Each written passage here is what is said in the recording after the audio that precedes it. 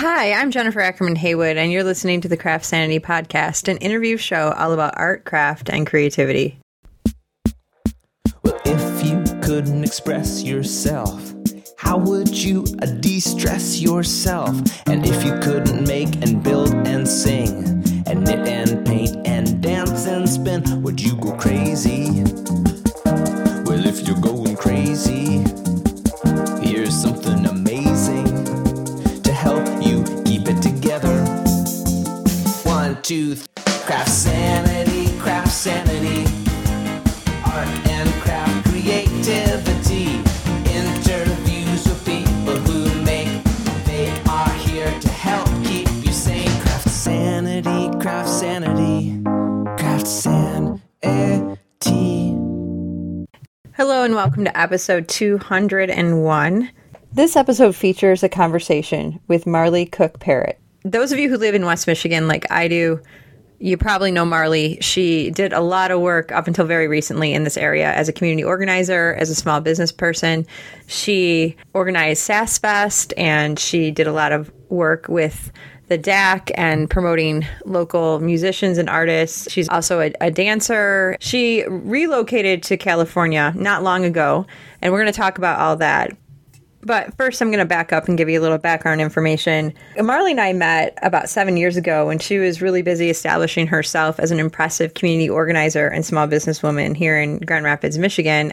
She was doing a lot of grassroots promotion of artists and musicians. One of the things that she started was a business called Have Company, and it sprung up as a mobile store in a restored vintage camper. And it was super cute.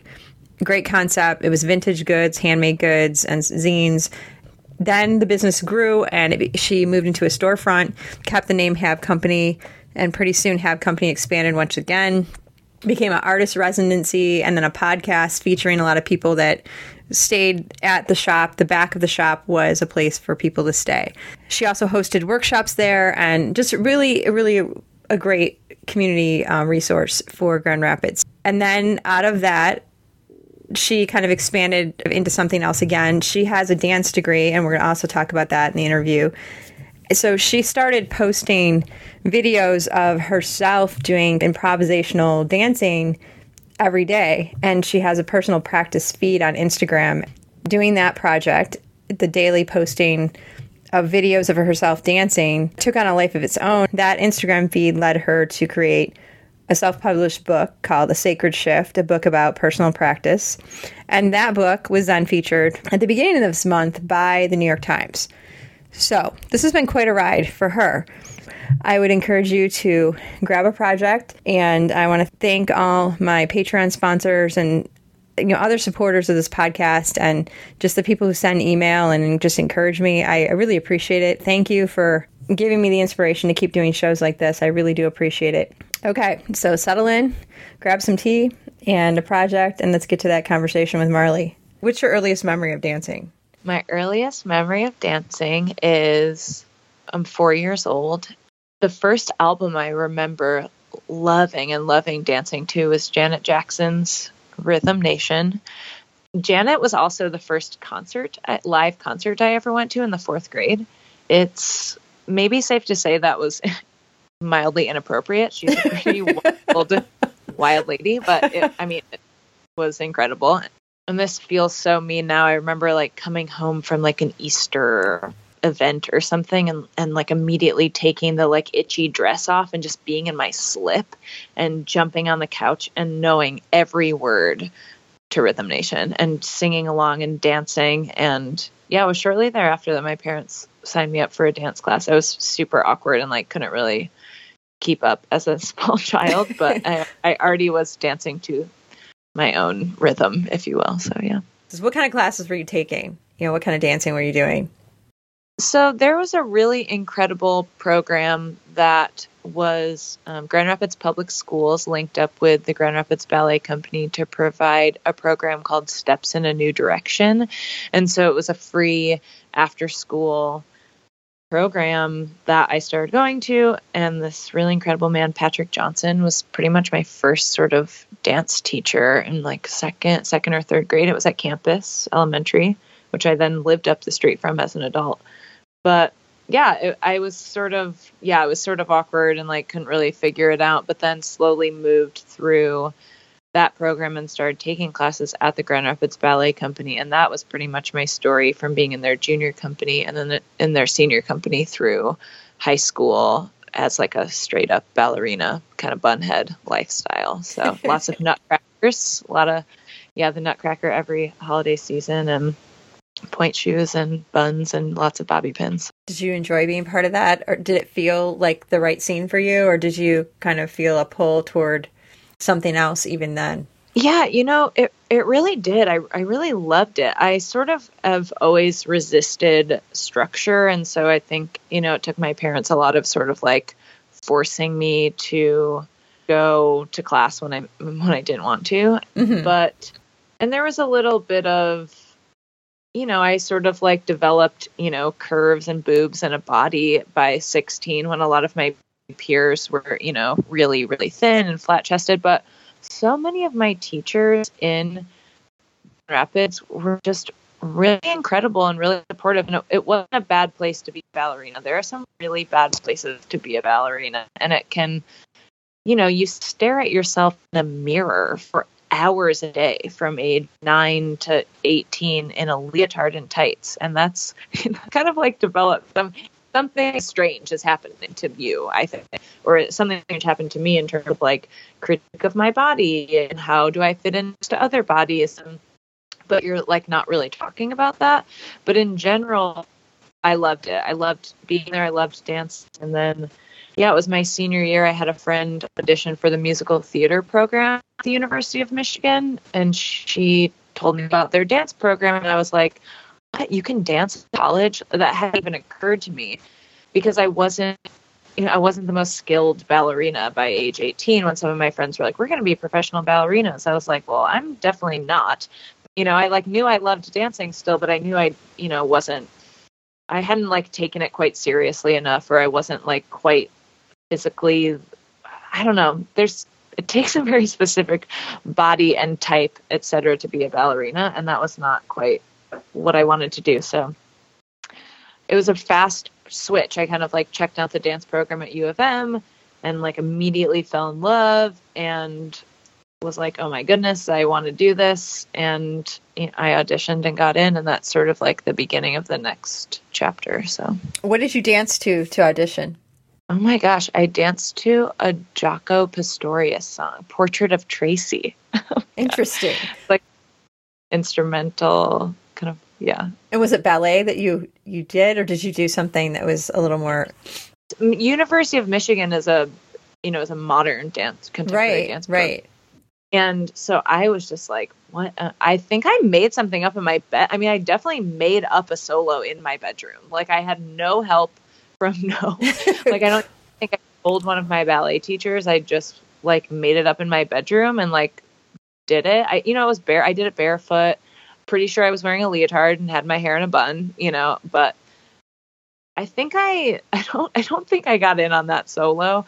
I think I, was sort of accepted on like, I don't know. I never asked, but some sort of like they did interviews, and I feel like I was just sort of eager and open, and it seemed like they took a little bit of everything. Maybe I was like the bunhead they wanted at the time or something, but then I turned into a total weirdo quickly into my freshman year. So. And so how did that go then? So you arrive in Ann Arbor. Were you living with other dancers, or how does that work? Because I know athletes get to live with other athletes, but what do they do with dancers over there?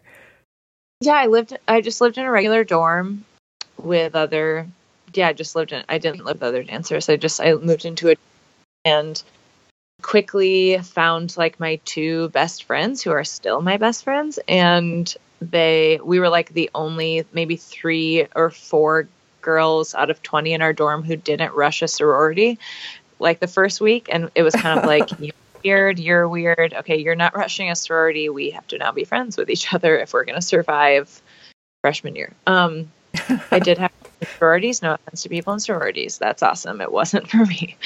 Yeah, I kind of like got there and just immediately dove in and had really incredible professors my freshman year. Amy Shavas was and is, sort of one of my main mentors, and it was really beautiful. She, arrived at U of M the same year as my freshman class. So we kind of like our class she was our advisor, and she sort of like took our whole class under her wing, and sort of, we kind of like developed an aesthetic with her. And and that carried me through those 4 years there. So. And so your degree is in modern dance then? Yeah, I have a BFA in dance. Yeah. I think a lot of times when people study the arts, whether it's painting or dancing, sometimes there's a lot of awesome creative things that happen in the classroom, but there's not always a lot of time spent on how to monetize that if you're not with a company or joining a production of some kind. So what did you do after that? Gosh, that's wow. No one has asked me. These are really good questions. I haven't really dug into some of this. So, I mean, this is a part of my story that I think is important to share. It's a little dark for those listeners who love the light part of the story, but it's the dark valley is a part of how we get to the mountainous peak, I suppose. But, a lot of my story about the end of college was about, really struggling with alcoholism. And, I did a lot of drugs and was drinking pretty much daily towards the end of my college career. I sort of like skirted by. I, walked in graduation, but then had to take another spring semester. And I pretty much just moved back to Grand Rapids because I didn't really know what I was going to do. I had tried to stop drinking and wasn't successful. And I was dating someone in Grand Rapids. So I kind of just like moved back and started surfing tables. So the transition was, it was clunky and really difficult. And then I got sober in May of 2011 and have been grateful to have not taken a drink since then. But congratulations. Thank you. But that time in between, graduating, there's about a year of just sort of, it was just, I mean, that's the quickest way to say it. It was dark. But at the same time, during that time, I did move back and kind of jumped in with Dance in the Annex, which is a modern dance collective in Grand Rapids, which is sort of facilitated and run by Amy Wilson, who's a powerhouse of a woman. And Amy really took me under her wing and like gave me a lot of opportunities. But again, in that year of like kind of daily drinking and a lot of, being blacked out and not remembering things, I sort of lost opportunities even within that structure. That was hard. And those, relationships were able to, to be mended, and I'm still active with them when I come back, and I like to teach there and teach at the Annex at Wealthy Theater. But my transition from college to moving back home was definitely a rough one, but I'm glad that, it got lighter when I got sober. The problems with alcohol and drugs, did that start in college? Was that something that happened in college, or had you been struggling for years before that? The first time I ever drank, I was maybe 15 or 16 in high school. And I like to tell the story that like the first time I ever drank, I loved it. I got wasted. I blacked out and I like threw up on myself the next day. And it kind of was like that then for the next 6 years. I did, but in high school, I still had that, like, I have really liberal, loving parents, but they were like still pretty watchful. And I was also super committed to dancing. And so I just had enough sort of like watching and commitment that I couldn't totally obliterate my life in high school. And then even college, I was like, holy crap, like I'm at the University of Michigan. I have to focus. So it wasn't, my demise was pretty fast and quick, but it wasn't really until maybe I guess I was like 19 or 20. So, I quit drinking 2 weeks before my 23rd birthday. So, and I'm 29 now. So it was my drinking career it was just fast, I guess. The crash was fast, which I'm grateful for in many ways. So. Yeah. And now you've got things on track, and you have years behind you now of having things on track. Do you become more confident in your just ability to stick with this the more time you have that you've been able to just stay sober? I think in some ways, yes. And in some ways, no. I've heard the line, the farther away I am from my last drink, the closer I am to my next one. It's like sometimes I'm grateful to have a lot of other sober people in my life, and I've seen a lot of people die, and in my time, like the longer I'm around, the longer people decide to start drinking again. They don't stay alive, and that's a real example to me. But yeah, I'm a pretty big believer in the 24-hour a day system too. I just I'm grateful that I haven't drank since 2011, but really I'm just grateful I didn't drink today. So that's a big part of my recovery and my path. And but yeah, I mean, I'm also like, I love going to shows. I love I hang out with my friends at bars. I'm lucky that I have a system in place that I can feel really fine in those times. But I definitely, I went through a lot of transition last year and kind of got cocky. It's like, oh, I've been sober for 5 years. I can handle a lot of this. And I definitely needed a lot of, extra help to not drink during some harder times. So. Yeah. Well, I'm glad that you're okay. And I'm glad that you're, being able to just create such beautiful art despite, even the rough times. So what did you decide you wanted to do at that point when you decided, okay, I'm going to stop drinking, as far as your career was going and what you wanted to do, the art you wanted to make? Yeah, it was around that time that I went to the first, or I think it was the second year of the Chicago Zine Fest. And I kind of had my life totally opened up. And at that time I was also sitting on the board at the DAC, which stands for the Division Avenue Arts Collective, which is an all-ages music venue and gallery in Grand Rapids. And it was on Division Avenue at the time. And I also that summer got an internship with Jen at the Avenue for the Arts. And yeah, I just sort of slipped into this place of kind of being an organizer. And that was pretty much my life in Grand Rapids up until I moved a little less than a year ago. So yeah, dancing kind of felt like a hobby and less of a job, or it was sort of project-based performance stuff. And really getting involved in the Avenue for the Arts was huge for me because it gave me this huge access to spaces and collaborators and people to work with, both as a dancer and as a zine maker and just as a human in Grand Rapids. So that was sort of the next step for me that happened. Marlee, the community organizer, I met you in that stage of your life. And it was just, it felt like, to me, I was just like, wow, this woman is so young, but she is really pulling together a lot of people to get a lot of stuff done. Did you feel at home doing that? Yeah, it kind of got me all tingly hearing you talk about it. I mean, I think it's also that was such a product to me of getting sober. I think I was just sort of met with this reality of, wow, I've been literally numb to the entire world for the last few years. And then all of a sudden everything was so clear that I was just so excited. And I just wanted everybody to be as excited as I was. And I really loved where I lived. I loved part of my story is, I made a choice to stay in a mid-sized city that I'm from, and that a lot of people leave, that I ended up leaving. But that at the time, it was I want to make this place cool / it already was cool. And I wanted to help everyone see that. So it's wait, if Rose is making rugs and Will's making furniture and this person's making zines and this person has this awesome vintage Etsy shop, why couldn't we just all be in a room together?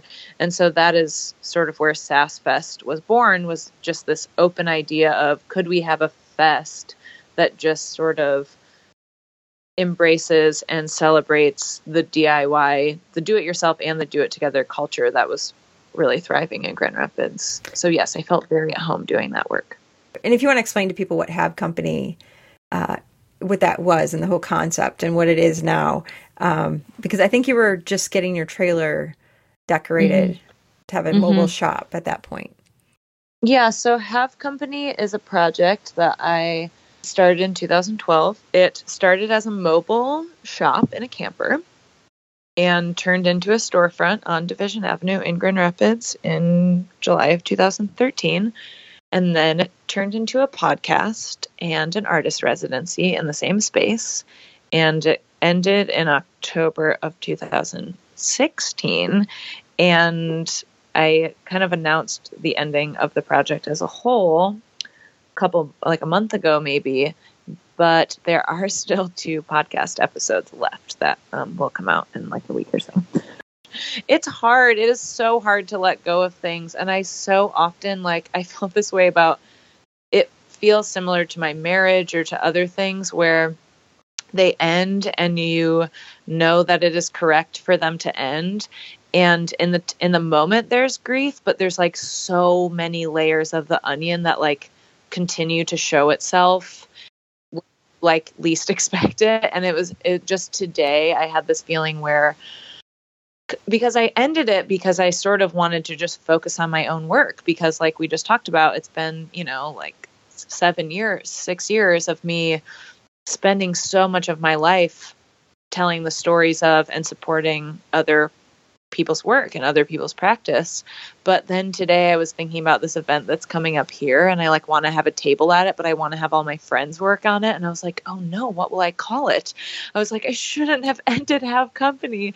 But at the same time, part of the reason why I ended it is it did feel so tied to Michigan. And when I moved to California, it just didn't, it just felt like it needed to get tied up and end. I don't know if I tied it up very neatly, but it's over. I don't know if there's anything else you want to say about Have Company or your time in Michigan. In Have Company, the physical space, I literally start crying sometimes when I explain it to people, because again, it was on Division. It was on, it was like, I really grew up on that block, my backstory is even farther. Like when I was 15, I started going to shows at Skeletones and at the DAC, that's 14 years ago at this point.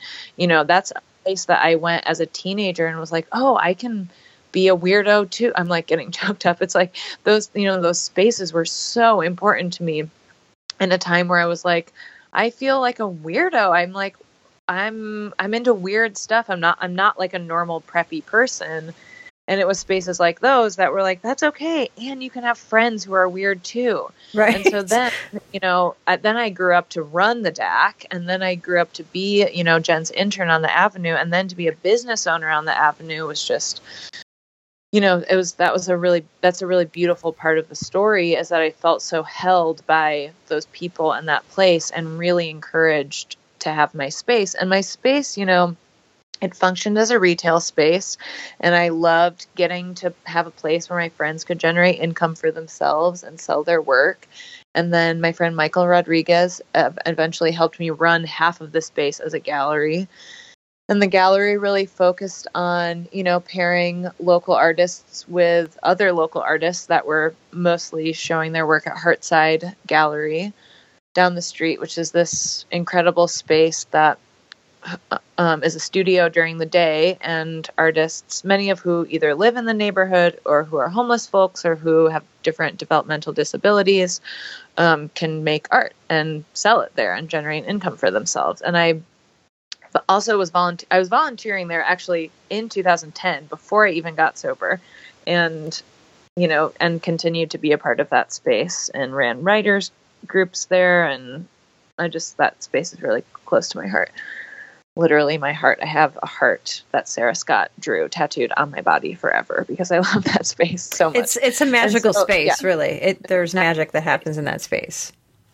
And so, yeah, I did my best to be a good neighbor, and to, I hosted artists from all over the country. They would come and they would live in the back for 9 days. The whole back space was this beautiful apartment, and then they would teach workshops. And oh my God, talking about it can be heavy, but again, it was beautiful and it was magical. And I'm 29, and maybe I'll move back in 10 years and do it again. Maybe I'll do it again here. I like to think that just because one project has run its course doesn't mean I can't do it again a million times.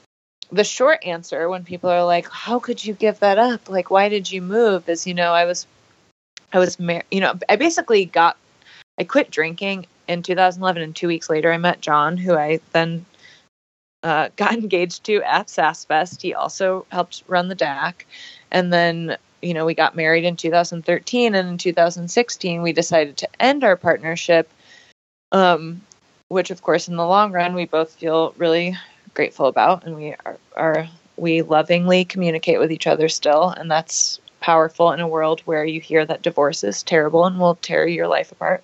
And it does tear your life apart, but I think I also just like, I wanted to leave the place that I had that partnership in, because so much of my, like, really my entire sober adult organizing life was within that 5-year partnership. And so I basically was just like, okay, I don't want to see snow, at least for one winter, and I want to live where all my friends live. And so I had a lot of friends who lived in Oakland, and I knew I wouldn't see snow there. And so that's where I went. And then I didn't like it. And then I found this magical rural landscape an hour north, and then I moved here, and now I like it. And what didn't you like about Oakland? I didn't like living in a big city in the way that, I think something about that reminds me of here, that reminds me of Point Reyes Station and Point Reyes and West Marin, this area, is like the size feels like closer to Grand Rapids. Like, I don't think I really realized how much I loved the size of Grand Rapids. The size of Oakland was, I just kind of got there and was like, oh, everybody kind of has it covered. Like, they're like, the organizers are all here already. Like, and that's why I didn't leave Grand Rapids for so long. I was like, New York City doesn't need me. There's a million people there doing what I do in Grand Rapids. Like, somewhere like Grand Rapids, like, needs young, fun, not just young, but like just excited. It just needs excited people who are willing to put the work in. I wanted to break from putting the work in, but then I got to Oakland and was like, wait, I love putting the work in. And so I found this place where it's more, there's just a lot of artists and musicians and entrepreneurs who are doing really interesting and inspiring work here. And there's just a lot of room to sort of organize and invite people in. I think it's also just like, if I ever moved back to Michigan, I would love to live on the lakeshore. I think I like a quieter, slower paced land and landscape. And I feel really lucky to live in such a like rural, quiet place, but I still have access to the city. You know, if I want to go to a show or hang out with people, it's an hour drive to San Francisco. So, yeah. I don't know if you want to talk about your project, Dancing Daily. If you can explain a little bit about that, how it started in Pennsylvania and how it continued. You know, part of my story is I use the phone app Instagram, and I used that for Have Company. That's why I got an Instagram account and started taking pictures of things that I was selling in the store and of promoting the store and then promoting the residents and my podcast. And I just it was really intuitive to me to use in the way that like Twitter and Vine and like other things never made sense to me. But then Instagram came along and I was like, images, witty captions, good lighting. Like, I can figure this out. And I think it really just resonated with people and they liked it. And so I kind of gained this momentum on Instagram just with the Have Company account. And I all of a sudden I was like, oh, I could like film myself dancing. And I think I posted a few videos of myself dancing and could tell people were kind of like, why are you dancing? We just want you to tell us what new ceramic mug is for sale. And I was like, ooh, that's fair. You know, what are you going to do? That is the thing about Instagram is that some people really want specific things from, if they subscribe to a feed, they want it to be about like, okay, it's CraftSanity stuff. Like, why are you talking about politics? Like, what's happening? It's like, no. Exactly. We don't do that here. Right. Yeah. Exactly. And, you know, I have a lot of feelings about that because to me, obviously, like the political is the personal and the personal was business. Yes. And so I could also, and it's important, you know, I identify as queer and I'm a woman and I'm running a business. Like, of course my politics are going to be wrapped up into a business where I'm like selling zines about radical herbal mental health. Like it's probably pretty obvious that I'm going to lean one way politically, but at the same time, it was more like, I get that people didn't want to see dance videos. People were kind of wondering, why is this woman dancing? When we just want to see the goods she's selling. That's it. That's all, you know, show us the vase, show us the clay pot. We don't want to see the rest of this. So what did you do at that point then? I have a really incredible friend named, I'd like to think maybe two people publicly. One is sort of a mentor and friend I have in Grand Rapids. Her name is Pam. And she had kind of suggested to me, like, you need, just for like my own mental health and sanity, she had suggested I do something every day, even if it was for a few seconds. Like, why don't you just try dancing every day? And my friend Mary Roethlisberger, who helped me sort of design the residency program at Have Company, she suggested, well, why don't you just have a separate dance account, for dance, or a separate Instagram account for dance videos. So I kind of took that a little bit of that guidance from a lot of different people and combined it. And yeah, I started this Instagram account. I called it Personal Practice because that had like a nice ring to it. And sometimes I feel bad because that's like such a broad, like everyone has a personal practice. And now I've like kind of coined that term on accident. And so sometimes people will be talking to me and they're like, yeah, and for my personal practice. And then they're like, I'm sorry. And I'm like, no, I'm sorry. I'm sorry. I made this feed, this sentence that everyone should say. Anyways, I started a dance feed. I was in Lancaster at the annual dance intensive I go to, and I was like, oh, this feels like a great time to just start this feed. I'm here, I'm documenting myself. And it was after like a couple weeks that I was like, oh, I think I've been doing this every day. And then I was like, maybe that should be part of whatever this is I should just keep doing it every day. And then, and I fed some of the followers from Have Company. I was like, hey, like if you're into the dance videos, you can follow them over here. But it really just snowballed on its own, which has always been so interesting to me because, I follow 0 people. The point was never to like engage with an audience. It was just to sort of have the accountability of posting and remind myself to dance every day. But then, I danced to a lot of oldies and a lot of just songs, I think, a lot, and like pop music. And I think watching someone who is obviously a weirdo publicly be like, I love Justin Bieber, I love Meghan Trainor, I love Beyonce, like, and with no apology. It's like, I'm not trying to be funny. I'm like, these are my favorite songs. People are like, whoa, like those are my favorite songs. And it also kind of reminds me of you being like, yeah, like I went to Sass Fest and then realized I could do this whole other thing. Mm-hmm.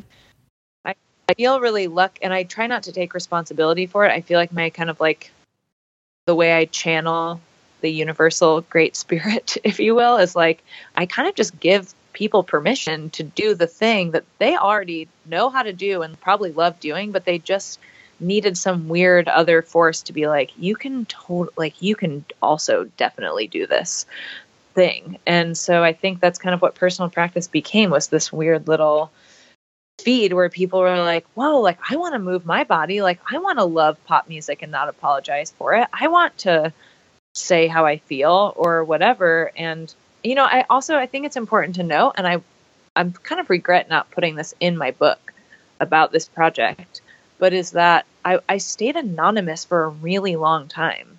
Like I think it was almost a year of doing it that I never said my name. I never said where I lived.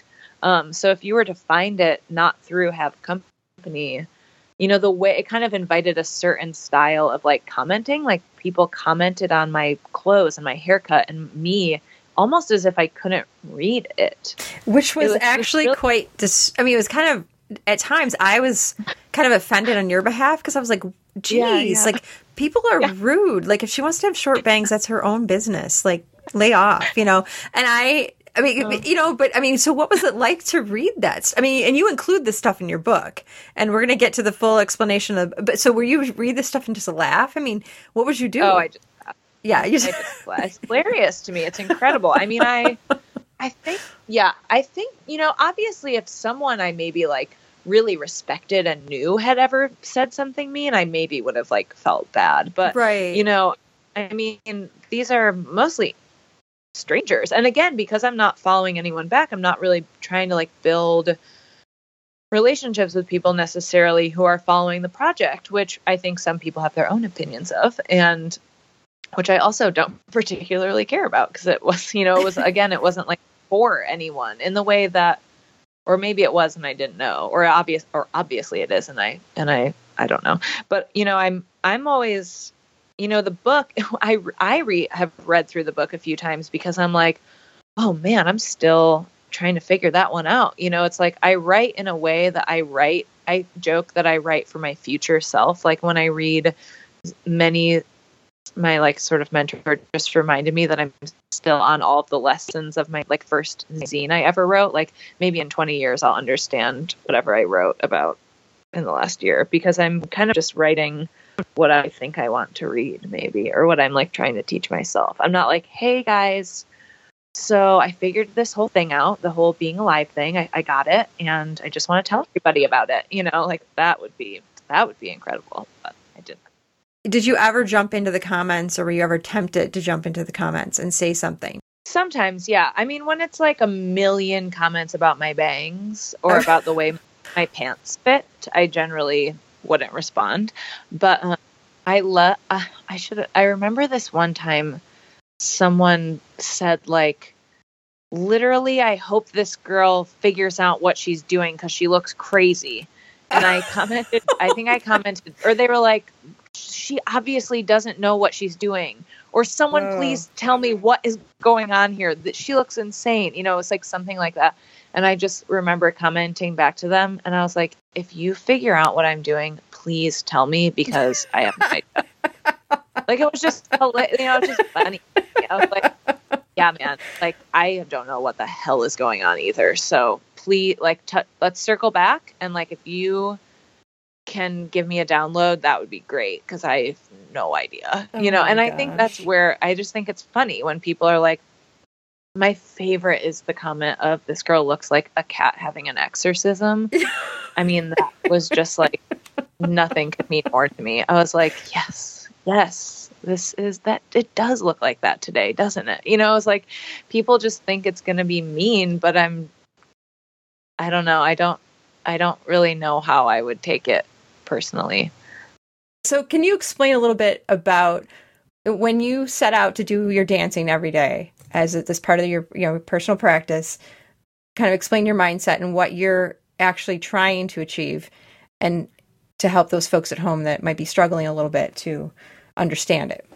Post-college, in fall of 2012, I started studying with a group of women, 4 of them. They are called the Architects, and they teach and research a form of improvisation called compositional improvisation, which is basically improvisation for performance. So it's the idea that, improvisation has been used as a tool forever in terms of like choreographing movement or like in a classroom setting, but they study it as like, they will do a 20-minute performance with nothing planned. The only thing that they know is that they will make a 20-minute dance.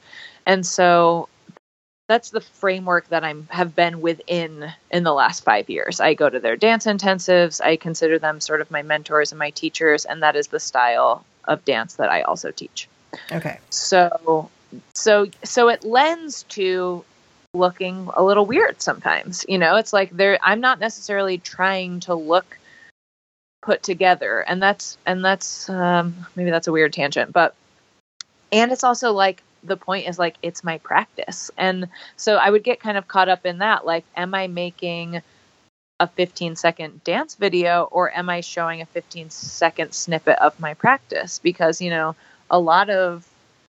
can't deny that a lot of what came out of, filming myself for 2 years has been making videos. I make a short video every day. I make a short film every day. That's what I also do every day, which I forget sometimes. It's like, I'm definitely playing with framing and lighting, and am I outside or inside? And it's rare. I've never used a tripod. So also like, either it's propped up on a stump somewhere, or it has a mason jar behind it on a window ledge.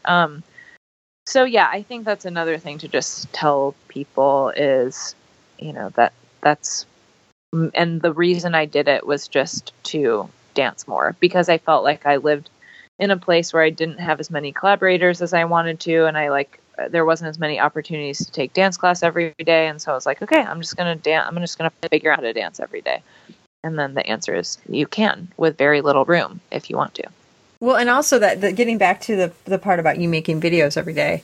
And that is something that, you know, for those people, other people might think, oh, she must have like a camera crew with her. Like there's people that are like, she's dancing, and then there's this whole, like, there's a couple people like holding up reflectors and, you know, making sure the camera's not moving around. And so you're doing this all yourself, and you said no tripod. And, not, I mean, just wherever, does that get problematic? What's the weirdest thing that you rigged up to try to like get the camera to, you know, to be in the right spot? I've definitely done some just like weird stuff in trees, you know, just like climbed up some branches and like took a piece of grass and like tied my phone to a branch kind of thing. That's maybe the weirdest, but sometimes in those situations, I just end up putting it on the ground, and then you just see a video of my feet or my, like, me from the waist down or something. But lots of windowsills, and, you know, my car, I put it on top of my car sometimes if I like pull over somewhere. And yeah, it was interesting. I mean, for the first maybe 8 months, I'm mostly in my old living room of my old house in front of this like beautiful giant painting. And yeah, it was always just leaned up against the same mason jar in that windowsill. So. And so that shift was part of, I mean, you're kind of a shift in your life. It's, you know, the scenery changed.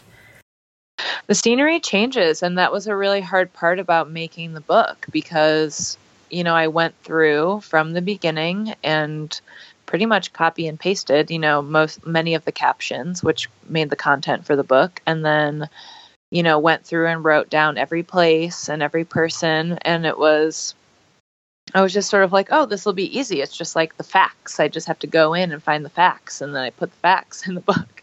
Mm-hmm. But all of a sudden you're like, oh my gosh, I dance in front of this painting almost every day. And then you see me in front of the painting less, and then less, and then less. And, you know, that was the home that John and I shared in Michigan.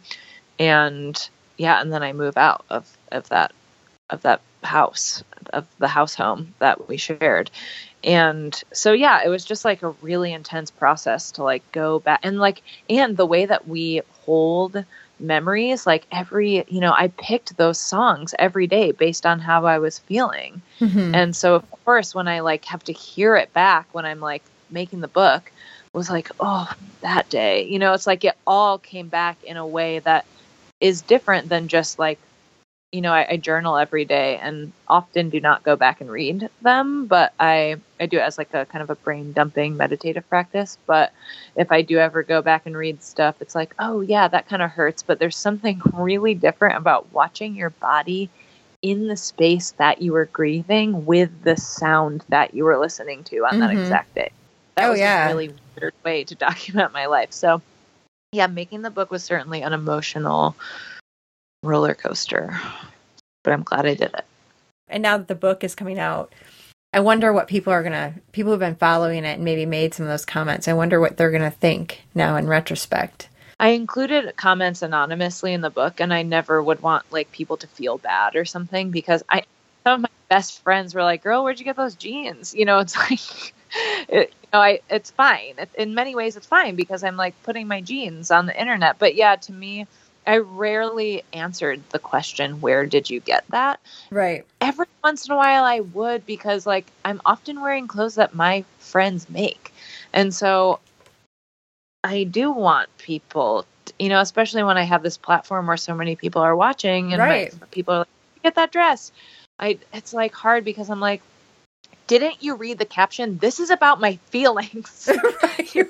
It's like, that's what's kind of like happening in my head. Right. But then I'm like, well, I guess, you know, this is where I got the dress, you know, but I tried to practice it in a way that I always went through the lens of, I don't owe anyone an answer. Right. And that felt healthy to me. And so that way, yeah, sometimes I would respond and I would be like, this is where I got it. But I never let myself feel obligated to tell anybody where I got something. Oftentimes other people would pitch in because they would know where I got the dress, and I would let them handle it. Yeah. You know, that would kind of happen a lot. It's like someone would be like, oh, her shirt's from Gravel and Gold, or, oh, her dress is from this place. Yeah, there were definitely times where it was like, really, you guys, like, we're gonna turn this whole thing into my bangs. But it's funny because sometimes I would make little captions that we were. I think there's a whole part that's like, I definitely talk about cutting my hair. It's like I invited some of it in, and it's my own fault. That's what I'll also joke. It's like I put myself on the internet for everyone to watch. Like, I don't get to choose how they react. So there might be people thinking, Jennifer, just ask her about her bangs. You like to wear your bangs short. Why is that? I do. It's so funny also that you're asking, because I'm in this phase where I think I want to grow my bangs out.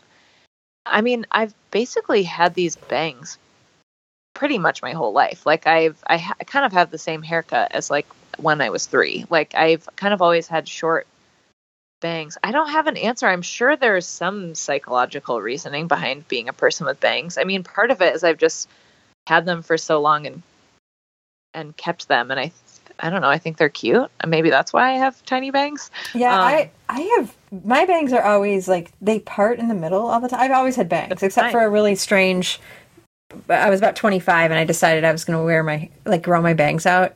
And I look at it's a horrible look for me personally.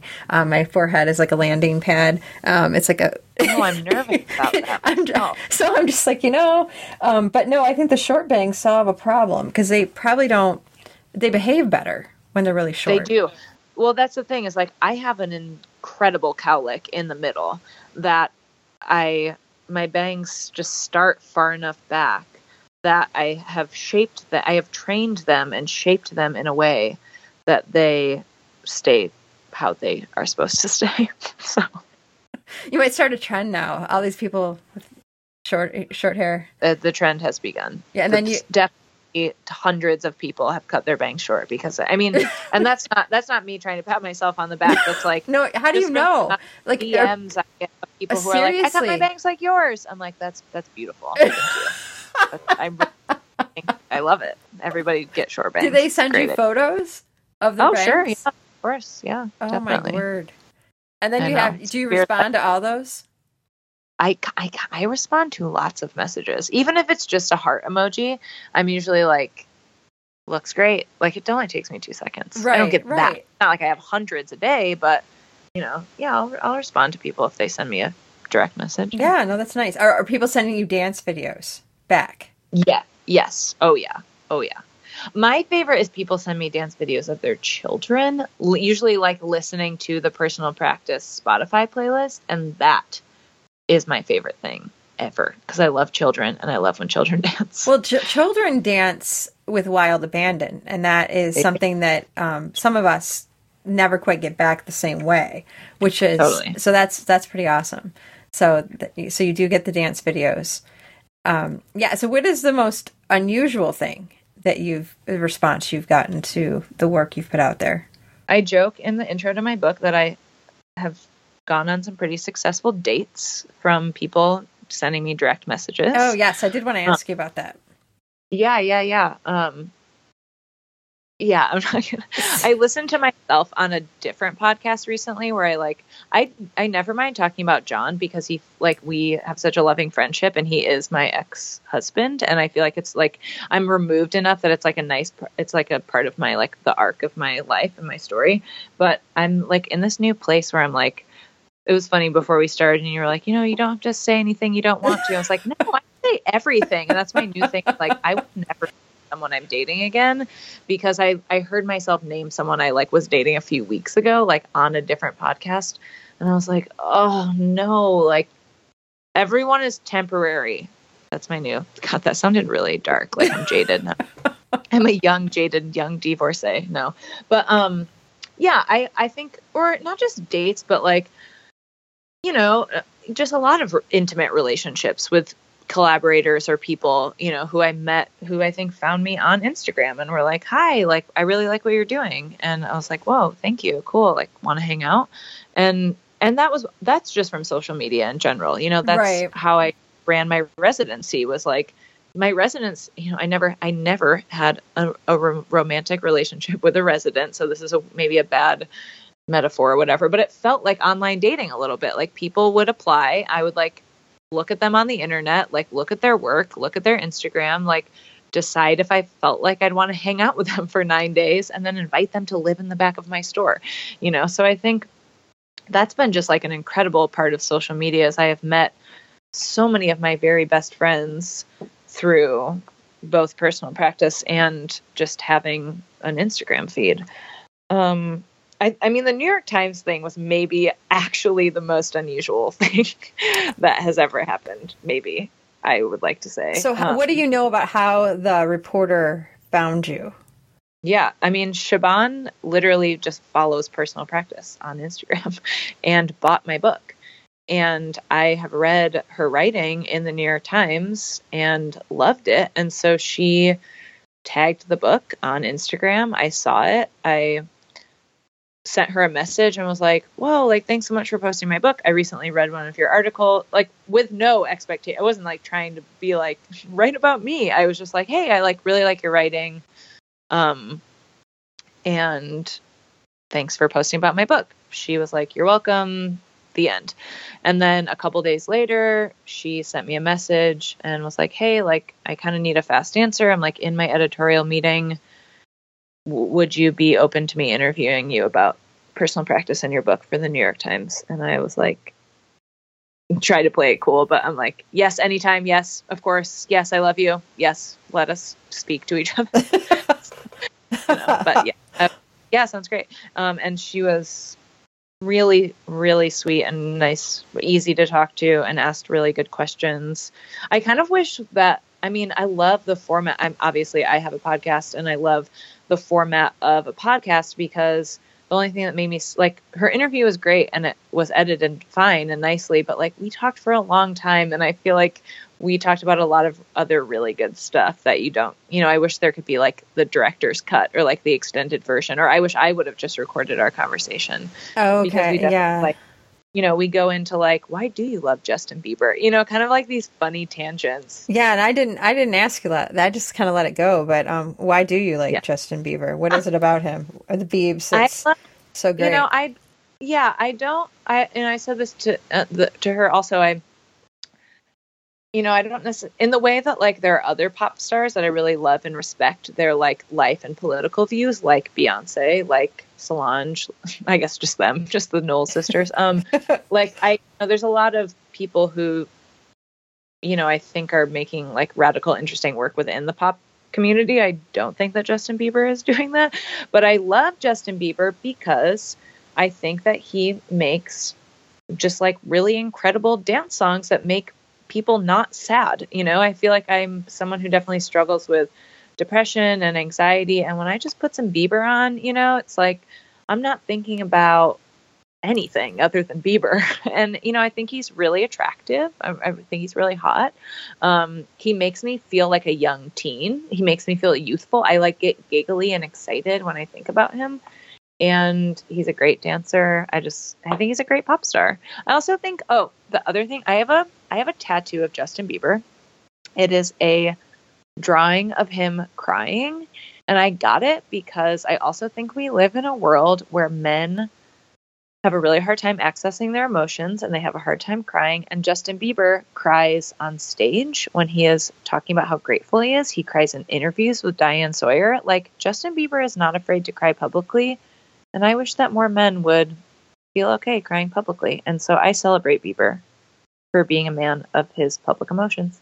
So what was that like to have a New York Times photographer out to do a photo shoot? Oh my God, it was so fun. We're like friends now. That's really cool.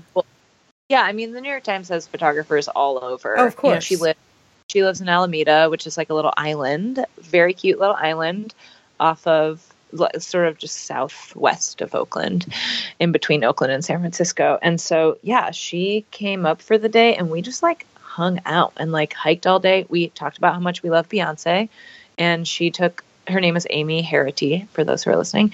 And like, I was a little nervous. I didn't look at her work before she came because I was like, what if it's like not really my vibe? I can't like pick who's going to come.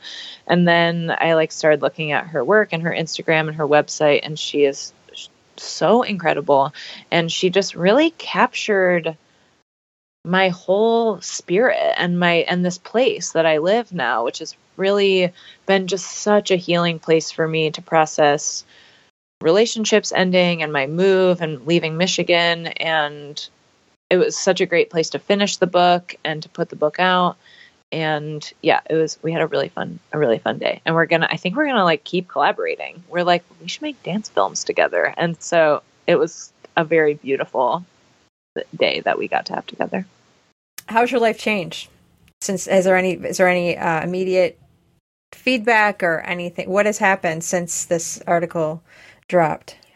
It's a big deal to be in the New York Times. Like, it's definitely a strange like marker of time. I am really lucky. I live in a small cabin alone, and I live on the land of John Cordy, who is in his early 80s, and John is an Academy Award-winning documentary filmmaker who sort of lives a quiet life here. He won the Oscar in the 80s for this incredible film called Who Are the DeBolts and Why Do They Have 19 Kids? And he made a lot of other really weird films. He has an Emmy. He's just like one of the most humble, beautiful people I have ever met. And we were talking in the driveway today, and he kind of like shuffles slowly over to me, and he's like, I'm so excited to see you in the New York Times. You know, I was trying to remember the first time I was in the New York Times, and I was 29 years old too.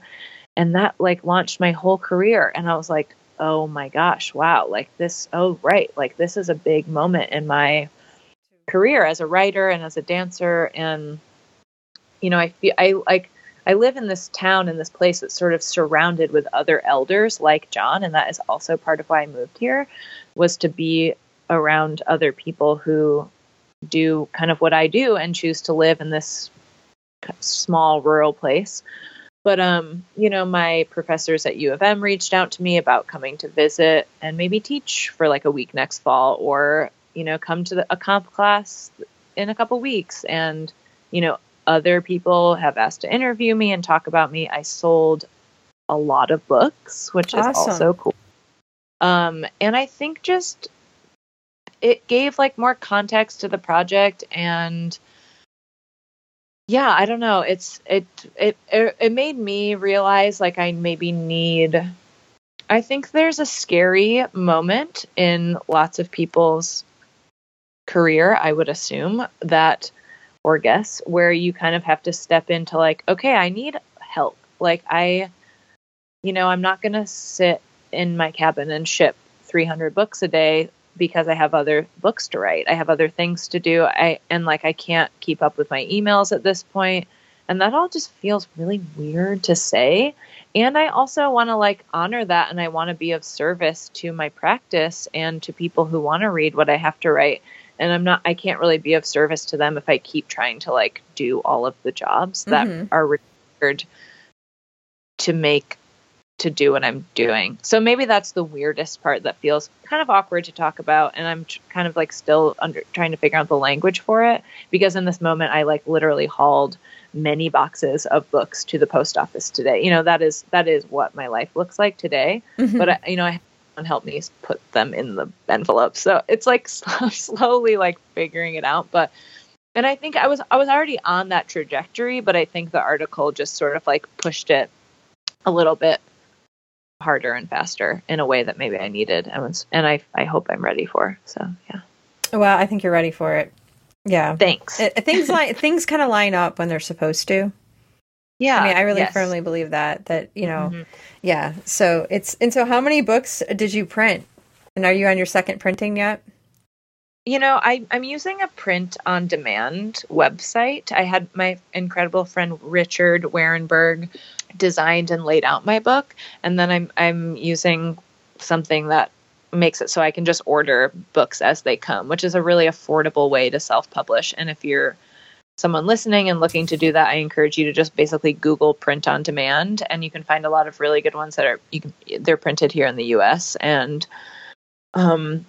but the first run, I printed 1,000 and have gone through them. So awesome. Congratulations. That's awesome. Thanks. Yeah. It's a nice marker. So yeah. And so just still sort of coming as they come. I've been ordering more. So yeah. That's great. And do you care to share which service you used?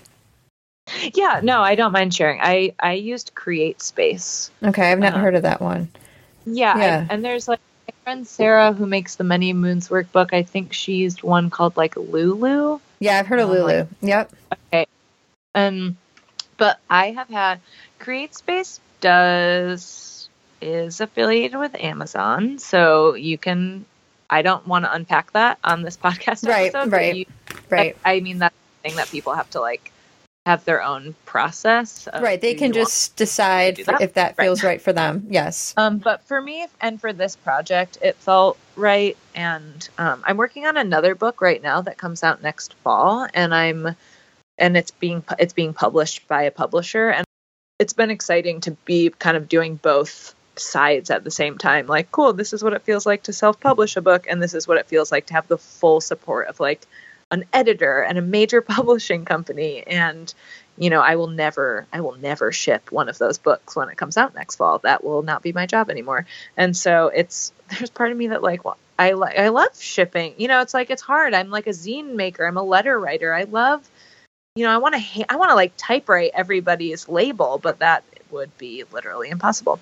So, I come from this like super punk DIY world where we like send mail to each other. So I think that's something I'm always kind of like trying to be okay letting go of a little bit. So, and if you want to put a little plug in for the book that you're actually working on, so people can look forward to that. So tell us a little bit about that. Yeah. So 2 years ago, kind of right before our personal practice started in May of 2015, I self-published a little zine and workbook, which exists right now. It'll exist through the end of the year, called How to Not Always Be Working. And it was kind of birthed out of, I'm a knitter, and knitting is sort of my, is now, but then really was sort of my like hobby, my like thing that I did to not work. And then I started carrying yarn at Half Company. And then I was like, wait, knitting is my job now. And I was like, oh no, everything is my job now. And I like couldn't figure out how to not always be working. So I wrote a small zine. And so coming out next fall, with William Morrow, which is an imprint of HarperCollins, How to Not Always Be Working is an expanded 9-chapter book with a lot of really rad contributors. And I'm so excited about it. It's sort of this like spiritual and practical toolkit for exactly what you were just talking about: unplugging the internet, turning your phone off, going outside, just like tools and structures to, sort of engage in a little bit of a better work-life balance, specifically in a world where we are just inundated with technology. So, is there anything else you want to say to the folks at home, just the listeners out there, whether they're just hearing about you today for the first time or they've been following along with your personal practice? Anything you want to say to them about maybe if they're on the verge of like kicking off their next project, or maybe it's their very first project. Maybe they've never done something just for themselves that was artistic. What advice do you have?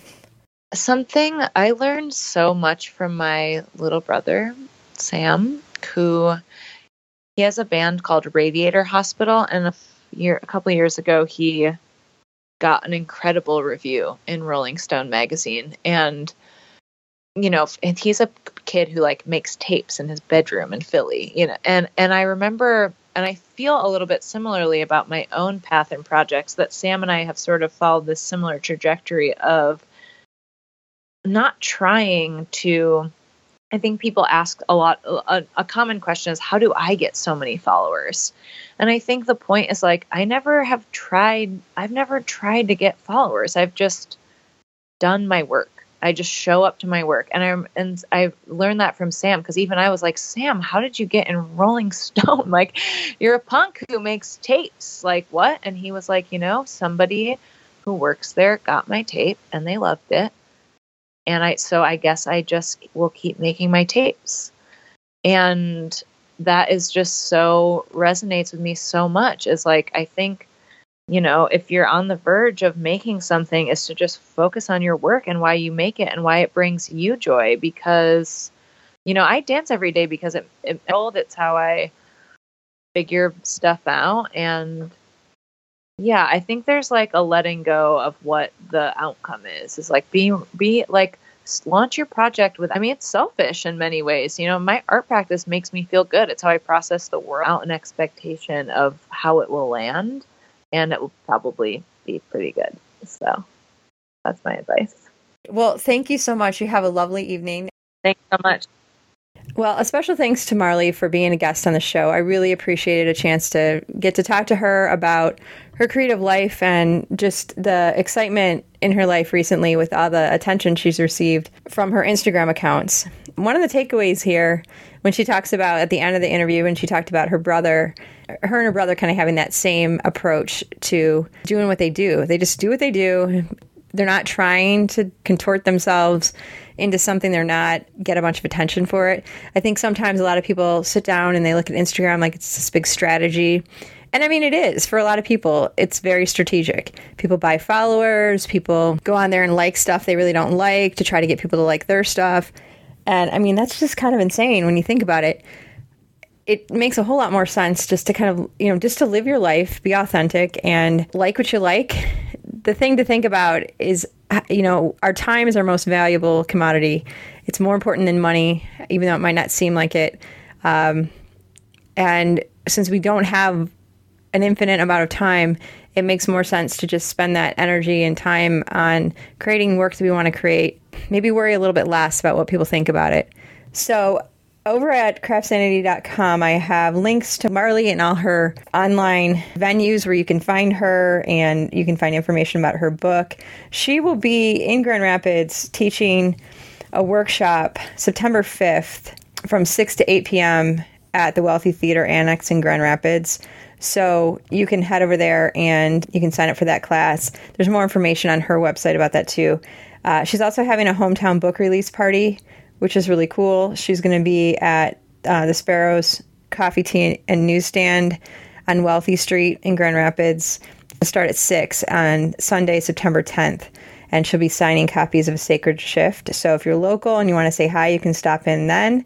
And also, as she mentioned, she has a book coming out in 2018, the How to Not Always Be Working book. And that's based on a zine that is still available. If you go on her website and look in her shop, I believe she still has copies of that available. I think she said through the end of the year. So you can still support that. Once again, I'd like to thank my podcast sponsors for helping me keep this show going. I'm going to have a couple things coming up here that I'd like to invite you local folks to. I'm going to be vending and demonstrating some weaving techniques on my new loom collection from 5 to 8 p.m. Thursday, September 7th at Virtue Cider in Fenville, Michigan. So you can come and see me there. Last time I was there, I actually got rained out. I wasn't even completely set up with my booth was like, I was almost done setting up. My daughter, Amelia, and I were there, and it started raining so hard. It was like coming sideways into the booth, and I have wooden looms, so I was like kind of freaked out. So I lowered my little easy up all the way down, like as low as I could, and I kind of crouched down under it. My daughter jumped in the van, and we kind of just rode it out until the rain stopped, and then I looked around. My dress was like I was like soaked, and I had covered up all my looms with things like I could grab like plastic bags and like tarps and stuff. And I was like, this is insane. I looked like a drowned rat, and I was worried that if it rained again, that I would ruin the looms because they're really not made for outdoor, like torrential rain use. They are definitely made for outdoor use, but not in adverse conditions. I weave outside all the time. I just don't leave them there overnight. So I packed it up, and I'm going to try this again. I mean, it's a cute venue. I mean, it's so cute. Virtue Cider it's a farm setting. They have sheep. It's super cute, and I need to make a go of this and have it work. So I'm going back. I'm going to try again. And of course, those of you who are further away, you can always check out the looms in the Etsy shop. It's craftsanity.etsy.com. I'm really, really, really happy because since my last podcast, I've actually come out with some new looms. So I had that whole CraftSanity collection that makes everything from infant to adult size hats. And then I have a stocking cap hat loom that makes those really pointy stocking caps that they're slightly obnoxious, but I absolutely love them. They'd be great on the ski slope. I don't ski, so I'm just going to wear them around town, like walking and running. But I also have the blanket and rug looms and scarf looms and cowl looms. And now I also have circular looms. I've been weaving on cardboard for so many years, and like hangers, like coat hangers. And I'm just like, I'm a grown woman with a loom business. This is ridiculous. I really should, like up my game and my supplies in this area. And so I started laser cutting those, and that's really fun. And then from there, I also have a bracelet loom in 2 sizes, and it's really like a mini tapestry loom, because honestly, I'll probably end up doing more tapestry work on that than bracelet work. But, I did make a bracelet right away, and I like to wear that around. It's really fantastic. And then since then, though, I continue to make looms, and I have a new set of portable looms that I will hopefully be rolling out next week at Virtue Cider. I am the vice president of the Woodland Weavers and Spinners Guild this year. I'm really going to make an effort to just welcome more people to the guild. Our guild is growing, and we have a meeting coming up on Tuesday, September 5th, and I'll have a link on my website, so you can click that for details on where it's going to be and what time it is and all that good stuff. And I just want to give a little shout out. I almost forgot to talk about the Michigan Fiber Festival. I am still kind of blown away by how overwhelming in a good way that was. I met a lot of great people. I got to talk to a lot of people who used to read my column when I was an art and craft writer for the Grand Rapids Press, and that was really great to get to reconnect with those folks. I taught a couple classes, and that was fun. We made cowls and mini cowls, and it was really great. It's kind of amazing like how much work we can get done in a very short amount of time in a mini session. So that was really cool. And people bought my looms, and that was just really awesome. Speaking of shows, there is a really cool one that is accepting applications now for their December 1st through 3rd Detroit Urban Craft Fair. I've done this show once before. It's a really good one. So if you're looking for a show that you can move a lot of product at and meet a lot of cool people, that's a good one to try out. So you can Google it, Detroit Urban Craft Fair, and it'll take you to the website where you can find an application. And who knows, maybe I'll see you there. All right, I better get back to work, and I will be back soon with another show. Feel free to send me your ideas. You can send those to Jennifer@CraftSanity.com. And if you want to sponsor an upcoming show, by all means, get in touch. I'll be back soon with another episode. In the meantime, Craft Sanity, my friends. It works for me. Thank you for listening to this episode of the CraftSanity podcast. To support the show, click the Patreon link at CraftSanity.com to donate $1 a month, or buy a handmade loom or magazine at CraftSanity.etsy.com. Same time next week, we'll be craft